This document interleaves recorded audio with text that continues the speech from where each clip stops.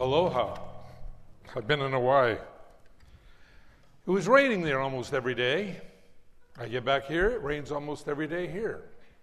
I'm amazed what you can put in a suitcase nowadays. Anyway, it was an interesting time. Met a lot of people, went down to the beach one day. A couple of guys sitting there on the beach. I overheard them talking. One guy says, how did you get to Hawaii? And the other guy said, well, he said, I had a business. Fire came through, wiped out the business. Rather than rebuild, I just took the insurance money and retired on it. And the guy goes, really? Well, that's the same thing that happened to me. He goes, I had a business, a flood came through, wiped my business out. I kept all the money, I retired on it. A few minutes went by and I heard the one guy say to the other guy, how did you start a flood? Well, that's the point. A lot of times, things ain't always what they appear to be. If you have your Bible this morning, I'd like to invite you to turn with me in them to the book of Genesis chapter 5. Genesis 5. Genesis 5 and Genesis 6 are very, very key in understanding end times. Now you say, well, why is that? Why would something going clear back to the beginning of how we all got here tie into what's going on today? Well, it's interesting. Jesus said in Matthew chapter 24, as in the days of Noah were, so shall the coming of the Son of Man be. They were eating, drinking, marrying, given in marriage, till they entered the ark, and the destruction came upon the world. Well, what was the world like then? Is that all there is? Well, pretty much Jesus does the best commentary on the pre-world, or maybe I should say the pre-judgment of God flood of anyone in the entire Bible. Genesis 5 gives us a lot of insight of what this pre-flood world was like. And so we're going to look at it this morning. We start off in Genesis 5, and let's pray. Father, we come to you in Jesus' name. Thank you for your honesty, your truth, that we can always believe what you say. Though there are many voices in the world, and most of the time they don't tell us the truth, we know we can come to your word and always receive your truth. And so we ask you now that not only when we read these words, but they would go into our heart, we would remember them and give us foundation for our faith. In Jesus' name, amen. Now, chapter 5, a lot of people say, well, it's full of a lot of genealogies and all the begats and all those things, and how is that even relevant? Well, actually, there's a lot here in those begats. So let's look at this together. The book of the genealogy of Adam. In the day that God created man, he created him in the likeness of God. First of all, you're not a cosmic accident. And this is what the problem with our society today that has turned against God, saying, well, really, you're just evolved sludge. Just take a microbe, lightning hits it, a few billion years, and here you are. You are not special. You're a cosmic accident. That's what I have a lot against the whole evolutionary idea. Evolution, friends, is not science. Don't ever let anybody tell you it's science. It is a religion. And in the old Seinfeld adage, a religion about nothing. In the beginning, there was nothing, and here we all are a billion years later. What's wrong with that? Well, first of all, apart from it being impossible, we have another big issue from that randomness never produces order. In other words, if a tornado hits a trailer park, and when the tornado is done, here are a bunch of brand new cars, beautifully built houses, I would say evolution has a possibility. But usually when a hurricane hits a trailer park, it's a totally gone. It's not there. Randomness does not produce order. You'll never find randomness ever producing order in any aspect of society, any aspect of science. Yet they take established facts like the laws of thermodynamics. You say, well, what's that? Second law of thermodynamics. We'll have a science class here today. It's called the law of diminishing return. You go, what does that mean? You light a candle, you come back in an hour, the candle is not bigger, it is what? Smaller, okay? Things diminish with time.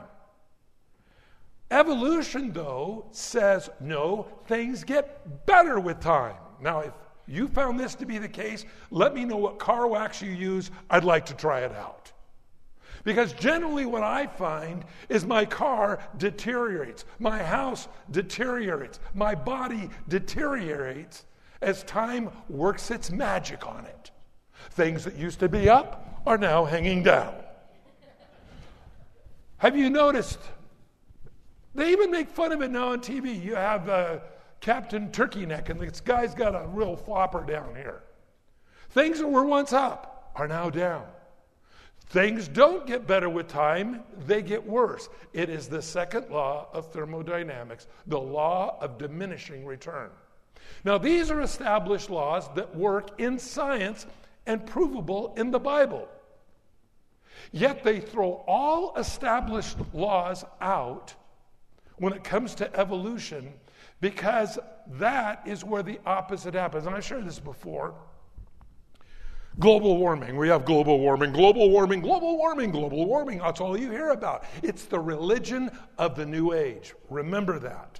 Because that is one of the key things they're going to use to unite the people of the earth is global warming. That's why they have to keep it going. That's why they have to keep it alive. Even though the rings on the sequoias and on the redwoods in California have down through the history of ages shown there are hot years, there are cool years, there are wet years, and there are dry years. They attribute anything today that happens to global warming.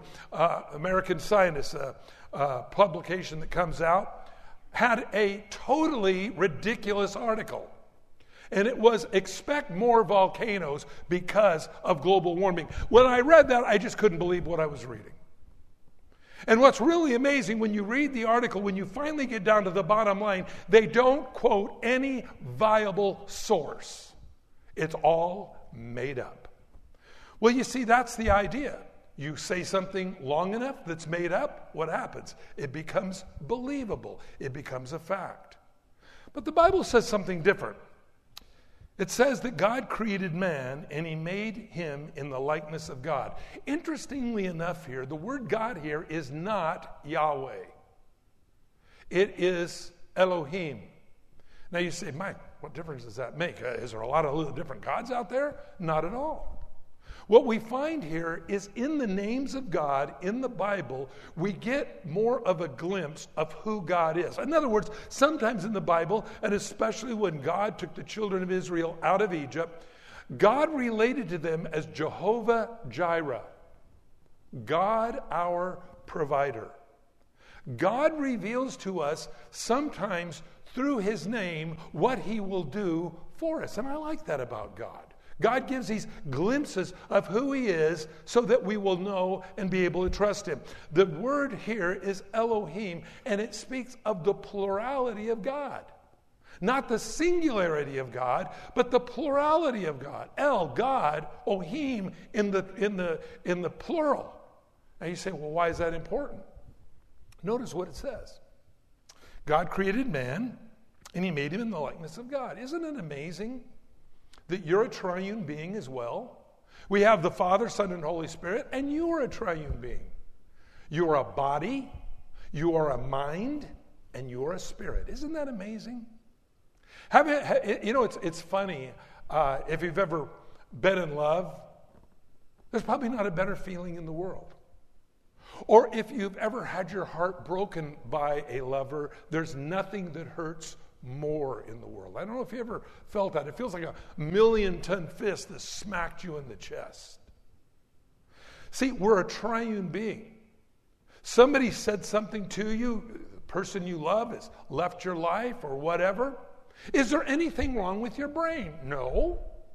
Is there anything wrong with your body? No. But your spirit is crushed, you see.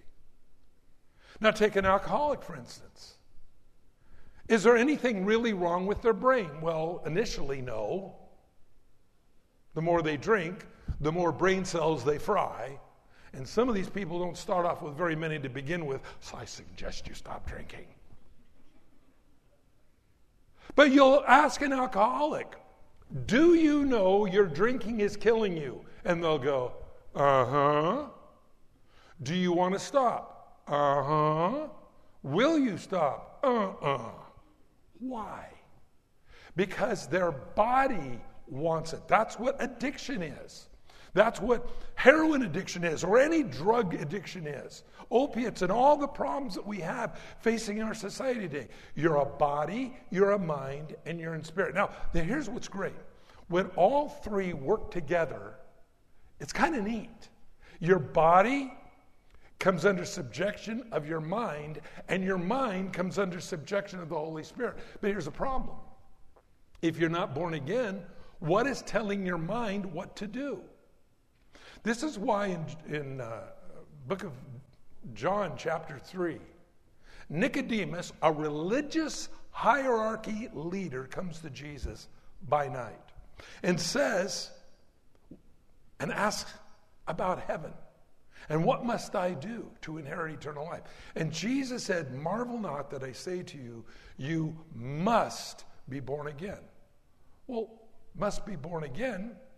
Yeah, something was wrong with the first one, okay? And this is what the Bible talks about. God said to Adam and Eve, the day you eat of the tree is the day you'll surely die. But when they ate of the tree, they didn't fall down dead in the garden. God comes to walk with man coolly. Hey, look, 2 corpses under the tree. That's weird. No, they were fine. They had hid themselves, sewed fig leaves together to hide their shame. And when God says, where are you? We're hiding. Why? Who told you you were naked? You see, the Spirit died in man that day. Now, something greater than a physical death, something greater than an emotional death is spiritual death. And that's why Jesus said, you must be born again. It is not an option, it is a requirement. Now you say, well, why is that all this important? God created you and me in his image. We're a triune being. When you're born again, your mind tells your body, your spirit tells your mind what to do, and your mind tells your body what to do. Until you're born again, it's backwards. And that's why people, when they become born again, enter into what I call the one-step program. You pass from death unto life. You realize that, hey, God, you need to tell my mind, my body, then what to do. We're a triune being. God's a triune being. And he created them male and female. Now, there's a lot of discussion about this today. What is a female? What's a male? And in America right now, we're bathroom challenged. We don't know which one to go into, do we? But the Bible says originally there was male and female. And I've shared this many times. You find transgender people. If you happen to be one listening here today, my heart goes out to you. But I want to share something very scientific with you. You can chop, you can channel, you can do whatever you want to your body, but your DNA will always scream what you are. It doesn't matter how many parts you cut off. It doesn't matter how many parts you add. Your DNA still says what the Bible says. He created them male and female. Well, I don't like what I am. Did you ever think that maybe this could be a spiritual issue in your life? You see, people today want to deny the spiritual aspect of life. Yet the Satanists, yet the occultists all recognize the importance of spiritual things. But yet oftentimes, even today, the Christians don't. And it is sad that we have been so decoupled in our lifestyles, understanding what God's best for us is and what we think is best for ourselves. And so the Bible here says he made them male and female. Now notice this, he blessed them and he called them mankind in the day that they were created. God blessed them. He loved them. I like that. Do you realize something here today? God loves you. Do you realize how much God loves you? That God's design for you is the best for you, that you're not a cosmic accident, and because you're not an accident, God's purpose for you is exact. See, the problem is today, people say, well, our definition of society has now obsoleted what God's plan for humankind is. Not so, friends. You can go against the Bible all you want. The old saying goes, the Bible, the anvil, has worn out many hammers. Well, the problem is people can disregard what the Bible says, but the bottom line will always come back that God is right and we need to listen to what he has to say. And so he created them, he blessed them, he loved them. And Adam lived 130 years and begot a son in his own likeness after his image, and his name was Seth. Now, we remember before that, he had a couple of other sons. He had Cain and he had Abel. Now, as we start verse 1 of chapter 4, going back, it says that Adam knew his wife Eve and begot Cain.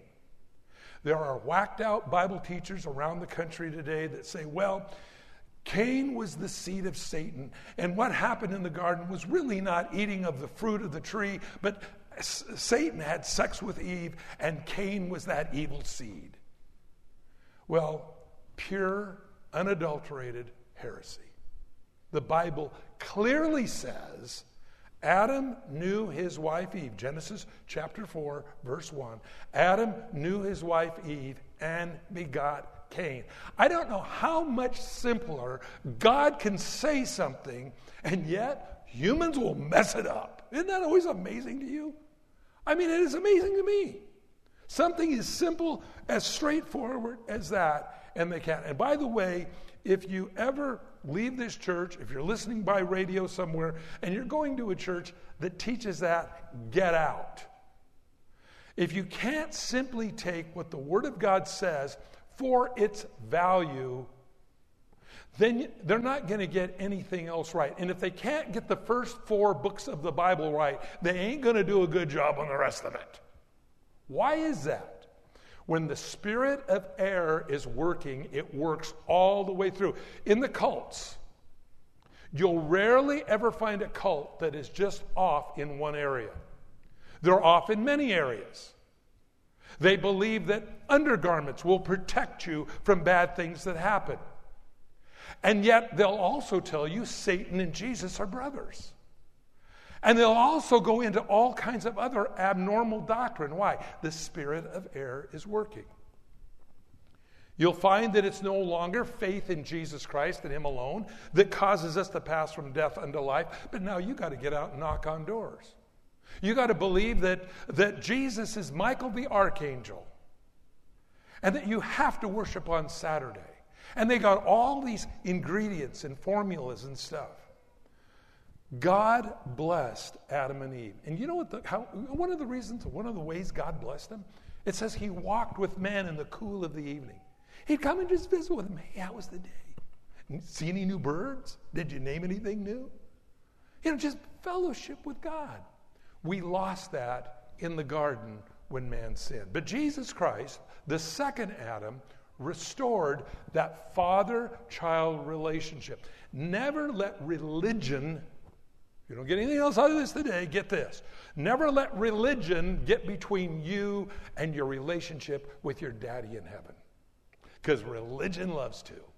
Well, you got to sell flowers in airports. You got to do this. You got to do that. You got to jump through these hoops. You got to join our church. You got to give all your money. You got to have 9 kids. You got to do this. You got to all these different things they have you do simply based upon taking away that simple relationship that God wants to have with us. Well, he tells us here, Seth was born. We remember God was looking for somebody to carry the promise that the Bible says, through your seed, speaking to Eve, the world would be blessed, that he would bruise Satan's head. Well, that's exactly what happened. But when Cain killed Abel, the first family didn't do so well, friends. The first family, Cain kills Abel. And we find that that was not the end of humanity, but we find here in Genesis 5 that humanity went on. And there was a man named Seth that was to come along, and descendants of Seth in Jesus as well. After he begot Seth, the days of Adam were 800 years, and he begot sons and daughters. People always ask, well, who did Cain marry? Well, it says sons and daughters. Sons and daughters, and not only they were having kids, but all their kids were having kids. Now, again, I always use this illustration. I don't know if you've ever been to a family reunion. They're a strange thing if you've ever been to one of those. Because you see people that you didn't know were relatives. And I actually asked one time, I go, what are you doing here? And they go, well, I'm such and such, such and such was my granddad, and I go, oh, you're my third cousin. That's weird. Didn't even know. Now, that's only over a period of maybe 20, 30 years. You'll run into people you don't know at a family reunion. Imagine the whole world. No, it's not hard for me to understand at all how Cain found a wife down the road. So he tells us here, so all the days of Adam, verse 5, were 930 years, and he died. It's interesting. He probably had his house finally paid for. His car was paid off his Visa bill. All those things. Amazing what you can do in 930 years. Well, the point is this. Man lived to be a long time. In fact, they tell us today there's really no reason why all of us shouldn't live to be hundreds and hundreds of years old. But something happened to humankind, and no longer do our cells reproduce as quickly as they should to prevent the aging process.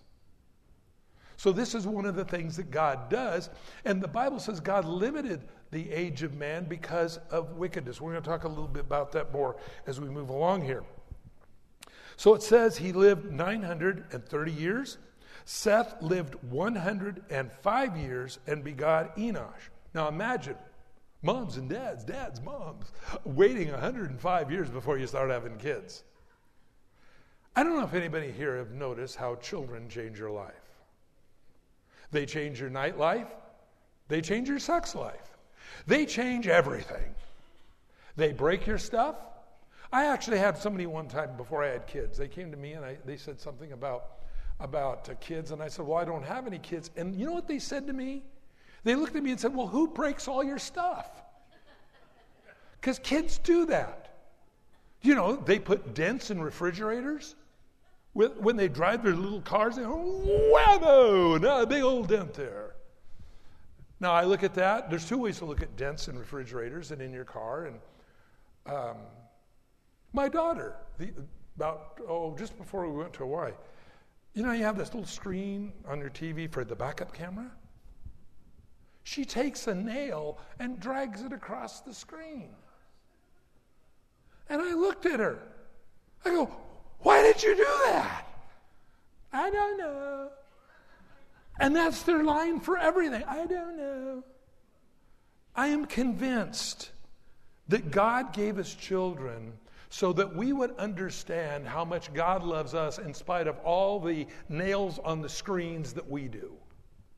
I use this illustration a lot, that God, because he loves us, coming up with the Super Bowl here in a week or so, and I think we're having a party here or something. You can come root for the Lakers. You can root for the Celtics. I don't care. You'll have a good time. I don't come for that anyway, but the Doritos are great. So you can come, and some people call it a Super Bowl party. I call it a get fat class, but whatever you want to do, you come. You'll enjoy it. Fellowship is great. I don't care who wins. I don't have a favorite. I think they're all way overpaid for what they do. Dirt road for Mike here, okay? A few years ago, they sat around, folded their hands, and say, we won't play ball unless I make $30 million a year. I'll do it for $1 million. I think most everybody would do it for $1 million a year. I'm not going to do it. I make $1 million a year, or $5 million, or $10 million a year. And all of a sudden, sports turns into like Las Vegas or something. I don't know, where you're all gambling on who's going to win and how much money everybody makes. And I don't know. I don't know about all that. But the Doritos will be good, I promise. The point is this. When we look at the depravity of man, and we look and see what we're like, and yet God chooses to love us. Now, I always use this. There's 7 seconds left in the game. The score is tied. The ball is sent he's just getting ready to throw the ball, and he sees a guy in the end zone. He's in the clear, and he's going, cool, man, whammo, and he throws the ball, and he catches it in the end zone, and the crowd goes, ah. Then he drops the ball. And I think about that. And friends, this is the way God is with us. Now, if the person who threw the ball to the guy in the end zone and he drops it, knew he was going to drop it, where would you then throw the ball? I would throw it into the audience. It doesn't matter. Just I know that at least somebody's going to catch it if I throw it to anyone but him. And yet, God, knowing you and me, will drop the ball. He still throws the ball to us. That's love, friends. Why would God do that?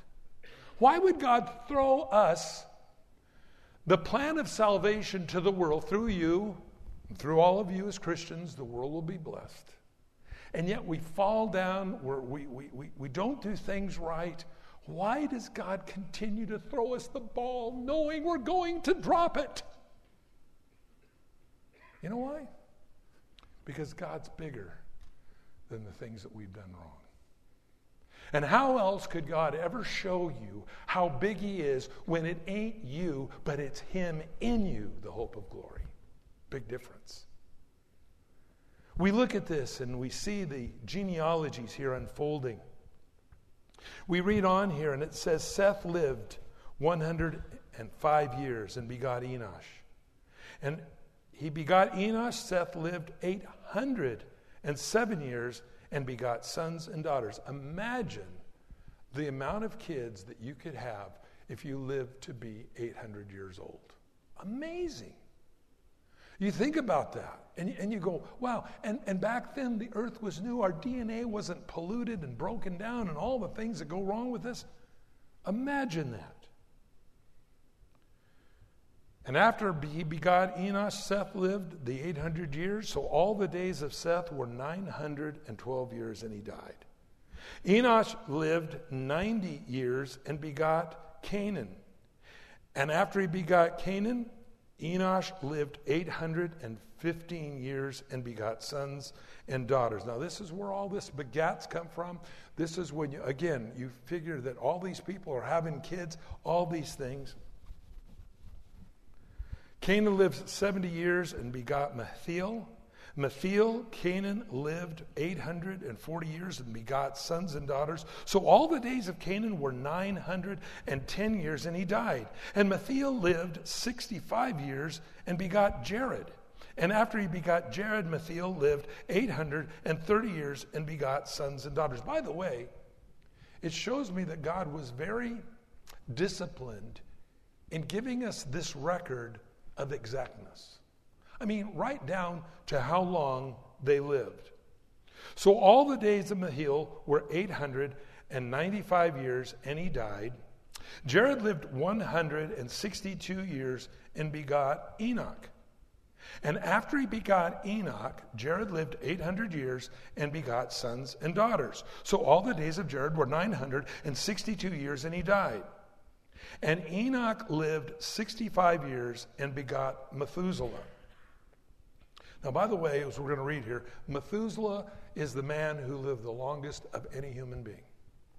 And from what we gather here with all this, he died probably in the flood, interestingly enough. Notice it says, all the days of Jared were 962 years, he died.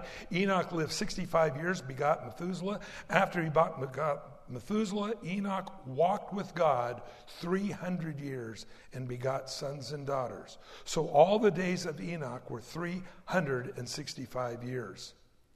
Now notice this. And Enoch walked with God, and he was not, for God took him. Before the flood, God started supernaturally transporting people. I like that. You know, it's interesting. You listen to people, oh, there's no such thing as the rapture. That was a theory that came along in 1850, blah, blah, blah, blah, blah, blah. Really? Isn't it funny that Jesus said, as in the days of Noah were, so shall the coming of the Son of Man be? The days of Noah, Enoch walked with God and God snatched him away. Isn't it weird that before the great tribulation period, those that walk with God will be taken away? You can read 1 Corinthians chapter 15. The Bible tells us in Thessalonians and other places that in a moment, in a twinkling of an eye, we're going to be changed. We're going to be caught up to be with him in the air. There will ever be. It's interesting here, this being caught up. This word, and I think it's really important. He walked with God and was not, for God took him. The word took here can mean marriage. That's weird. If you look in like a Hebrew lexicon, there's all kinds of things, little caveats that are in there that give you a little more insight of what's going on. But he walked with God and was taken. And so it says, Methuselah lived 180 years and begot Lamech. And after he begot Lamech, Methuselah lived 782 years and begot sons and daughters. So all the days of Methuselah were 969 years, and he died. Lamech lived 182 years and begot a son, and his name was Noah. Now, this is the Noah that we know about. Forgive the pun.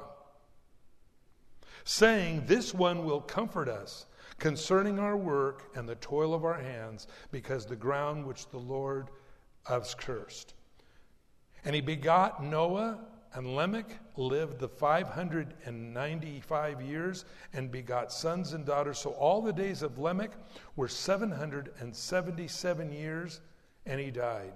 And Noah was 500 years old, and he begot Shem, Ham, and Japheth. And by the way, these three, it's important because these three are the only ones, Noah and his three sons and their wives are the only ones that went from the world that was after the flood into the new world. Now here's why.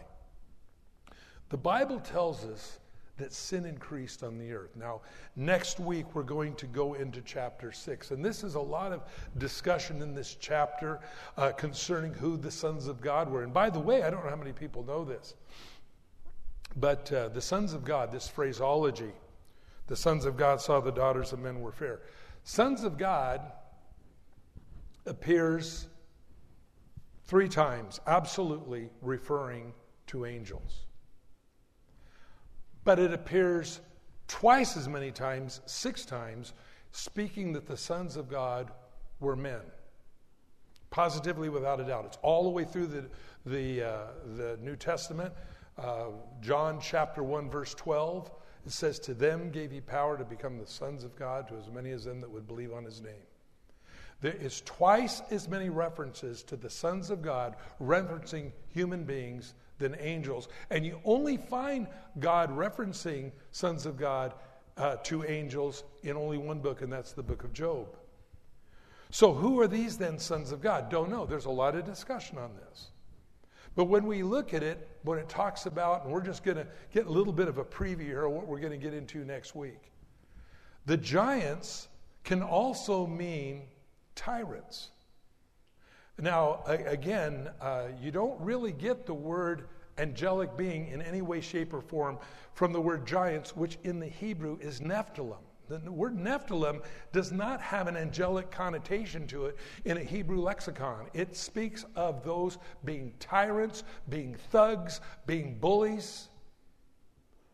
Some people actually wonder if it wasn't speaking of organized crime, more than being in stature of size, but rather that. Well, next week when we look at this is really important because this is exactly what Jesus Christ spoke of.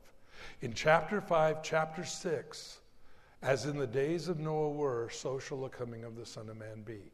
We're going to look at stark parallels between the world today and the world then, and how we know that we're at the time of God's intervention once again. The Bible tells us several key notes to look for in the last days for us today. The key of all of them is the nation of Israel. And even more so, the city of Jerusalem. And the city of Jerusalem, Jesus said in Luke 21, and basically many people believe in the same sermon that we find recorded for us in Matthew 24, that Jesus said Jerusalem would be trodden down by the Gentiles till the time of the Gentiles is fulfilled. When Jesus said that, Jerusalem was under Roman control. Seemed like a ridiculous prophecy even then. But it got worse when a general named Titus, a Roman general, came in and leveled the city of Jerusalem because of the Jewish rebellion in 70 AD, and he burned the city, destroyed it, tore the buildings down, and it remained just a pile of ruins. Yet Jesus said Jerusalem is going to come back under Jewish control in the last days in Luke 21. Well, did it? Yeah. Jerusalem is now the capital of Israel, just as the Bible said it would be. It is under Jewish control, not under Arab control. The Arabs lost half the city in 1967. Israel got half the city in 1948. They got the other half of the city in 1967 in the Six-Day War. And Jerusalem came back under Jewish control. But still, Jerusalem was a disputed city. And it wasn't until last year that President Trump declared to the world that Jerusalem is the capital of Israel. Just exactly what Jesus said would happen. So how do we know then we're in a different time than any other time? How do we know that this isn't, well, as the Bible says, since our fathers fell asleep, all things remain as they are? The talk of Jesus' return, the talk of getting right with God, the talk of God's judgment. Yeah, I've heard it all before. My grandma, grandpa talked about it. Bye. How do we know? The Bible tells us. Jesus said, he said, hypocrites. He said, when you can discern the face of the sky, you know a storm is coming. How is it that you cannot discern the coming of the Son of Man? And this is one of the great problems that we're finding in the world today, is that everybody knows something is wrong, but nobody wants to turn to God to find out what it is. So we think we're going to solve it by global warming. And by the way, as I began to share earlier, shared this a couple times before, but I think it's always a great argument. Global warming. Species are going extinct. No big deal. If you're an evolutionist, there's going to be a whole crop of new ones next year. You see, because evolution continues. See, things are getting better. It's not Devo. It's not the second law of thermodynamics, an established law. No, we make up this stuff and say, no, things are getting better. And who cares if species go extinct? Because evolution is continuing. It has to. There's never been a time that I've ever talked to an evolutionist that they ever said, and evolution stopped. Never happened. And where are the transitory life forms? Those short-term life forms that turned into something else, or the transitional life forms, those over a period of many years, where cats become dogs become rats, monkeys become humans. Where are the fossil records? There aren't any. So you have an established idea in your mind of evolution without the fossil records, and here's what makes it even worse, living examples of transitory or transitional life forms. So where are the monkeys trading up? Remember, there was a band in the 60s. They had a song. And no, I don't think that was the lyrics. They say we were monkeys. Well, the problem is, friends, never were. There is no transitory life forms in existence, dead or living. So what does that do? It absolutely makes evolution a religion. See, I like making fun of the world. I was just sharing with some of the people at CSN this past week. I want to come out. You know, the world always makes fun of us as Christians. I don't know if you noticed that. I like to make fun of the world.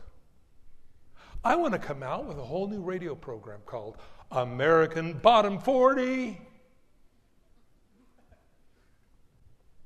Now, if you take some of the lyrics in the songs that have influenced all of us and our kids, wrote them down, gave them to a person, you would get 20 years in prison. I'm serious. This is what we've ingested. I think of the song by The Police years ago. Remember that band? And they had a song called I'll Be Watching You.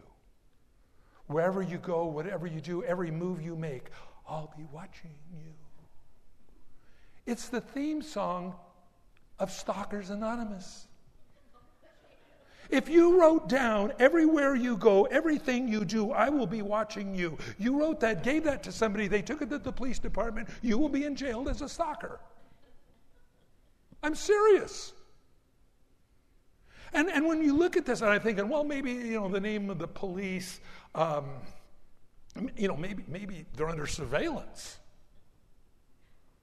But then there's another part in the song that says, can't you see you were meant for me?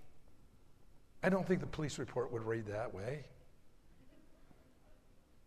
You look at the different lyrics in the songs that have influenced all of us. We have an endless supply of stuff to make fun of the world. I use the other illustration, the Beach Boys song. Just heard it a month ago. Christmas time comes this time each year. Yeah. I suppose for a surfer, that's a giant, mighty revelation. Christmas comes this time each year. Mm-hmm. Glad it doesn't show up mysteriously in July. And they think we're simple. I look at them and I go, they're idiots. But God loves idiots. And God loves those that he knows he's going to throw the ball to. They're still going to drop it and says, hey, I'm bigger than the drop ball in your life. I like that about God. This morning, if you never received Christ as your Savior, and you feel that God wouldn't have you in his kingdom because you've dropped the ball too many times, I got some great news for you. God loves you. And he's bigger than what you've done wrong in your life. Only God can, the religions of the world, you go do these things and you get right with God and sell flowers in airports and all these things. I use that illustration a lot because it's kind of the identifying mark of cults. And you go, all these different things you do, and if you do this, you'll appease God. Burn the incense. Let the rats come and eat the food. While the people outside all starve to death, but we're going to feed the rats. Because it might be reincarnated Uncle Fred, And so they come and eat and you look at that, and they tell you how to get right with God. Join our church, recite our mantras, do our thing. But you know what? Christianity is different. You know why it is? Because not only does the Bible tell us how to get right with God through Jesus Christ, but the Bible has something all the other religions of the world don't have, and that's God's restoration in your life. You'll never read in these other religious things about once you come to God, how God straightens your life out. Because their God can't do that. But yours can. God can fix what's wrong with you. This morning, if you've never accepted Christ, you're doing it on your own. You really don't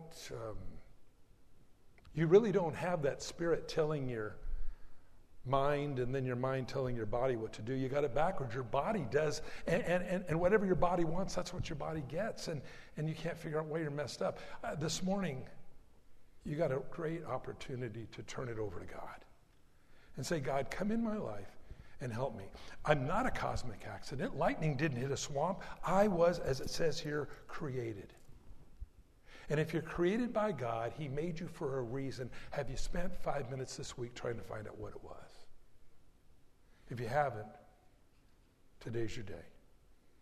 The Bible says we pass from death unto life by simply praying and asking Christ to come into our life. This morning, if you've never prayed and said, Lord, I'm sorry, I've dropped the ball. I don't want to look around and say, well, everybody else is dropping the ball. Yeah, but that doesn't matter about them. It matters about you. And when you drop it in your life, and you drop it a lot of different ways, your career, your family, your marriage, whatever it is, we're all ball droppers here. We just are. We just don't do it right. And that point where we would, there was a movie years ago called Napoleon Dynamite. I don't know how many people saw that. Most unusual movie. The first time I watched it, I thought it was the dumbest movie I ever watched. The second time I watched it, I couldn't stop laughing. I'm going, what happened to me? I don't know.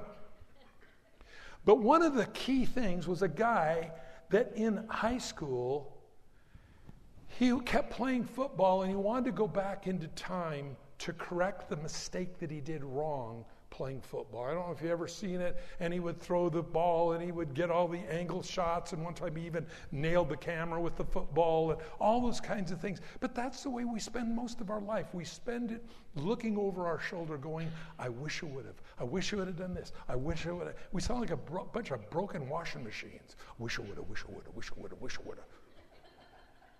And God says, today's your day. This morning, if you've never prayed, you've never asked Jesus into your life, you're tired of letting your body tell your whole being what to do, today's the day where you can say, God, now you take over, and I want to live my life your way. Show me why you put me here on this earth. He will. It's time to pray. Are you ready? If you are, pray this in Jesus' name. Father, I'm sorry. I'm sorry I lived without you. I'm sorry I did it my way. And God, I'm not happy. There's an emptiness that's there, and I just ask you to forgive me. I believe Jesus died on the cross for me.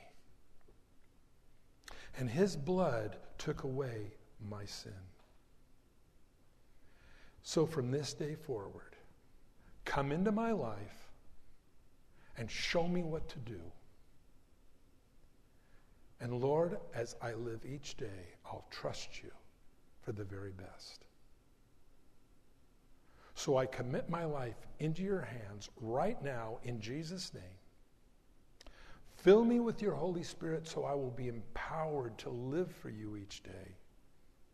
And write my name in your book of life, that I don't ever have to be scared of dying ever again. And Lord, for all the times that I didn't do it right, all the times I've dropped the ball, God, would you please heal me and restore me? As your Bible says, you will. And so I commit my life now in your hands, in Jesus' name. Amen.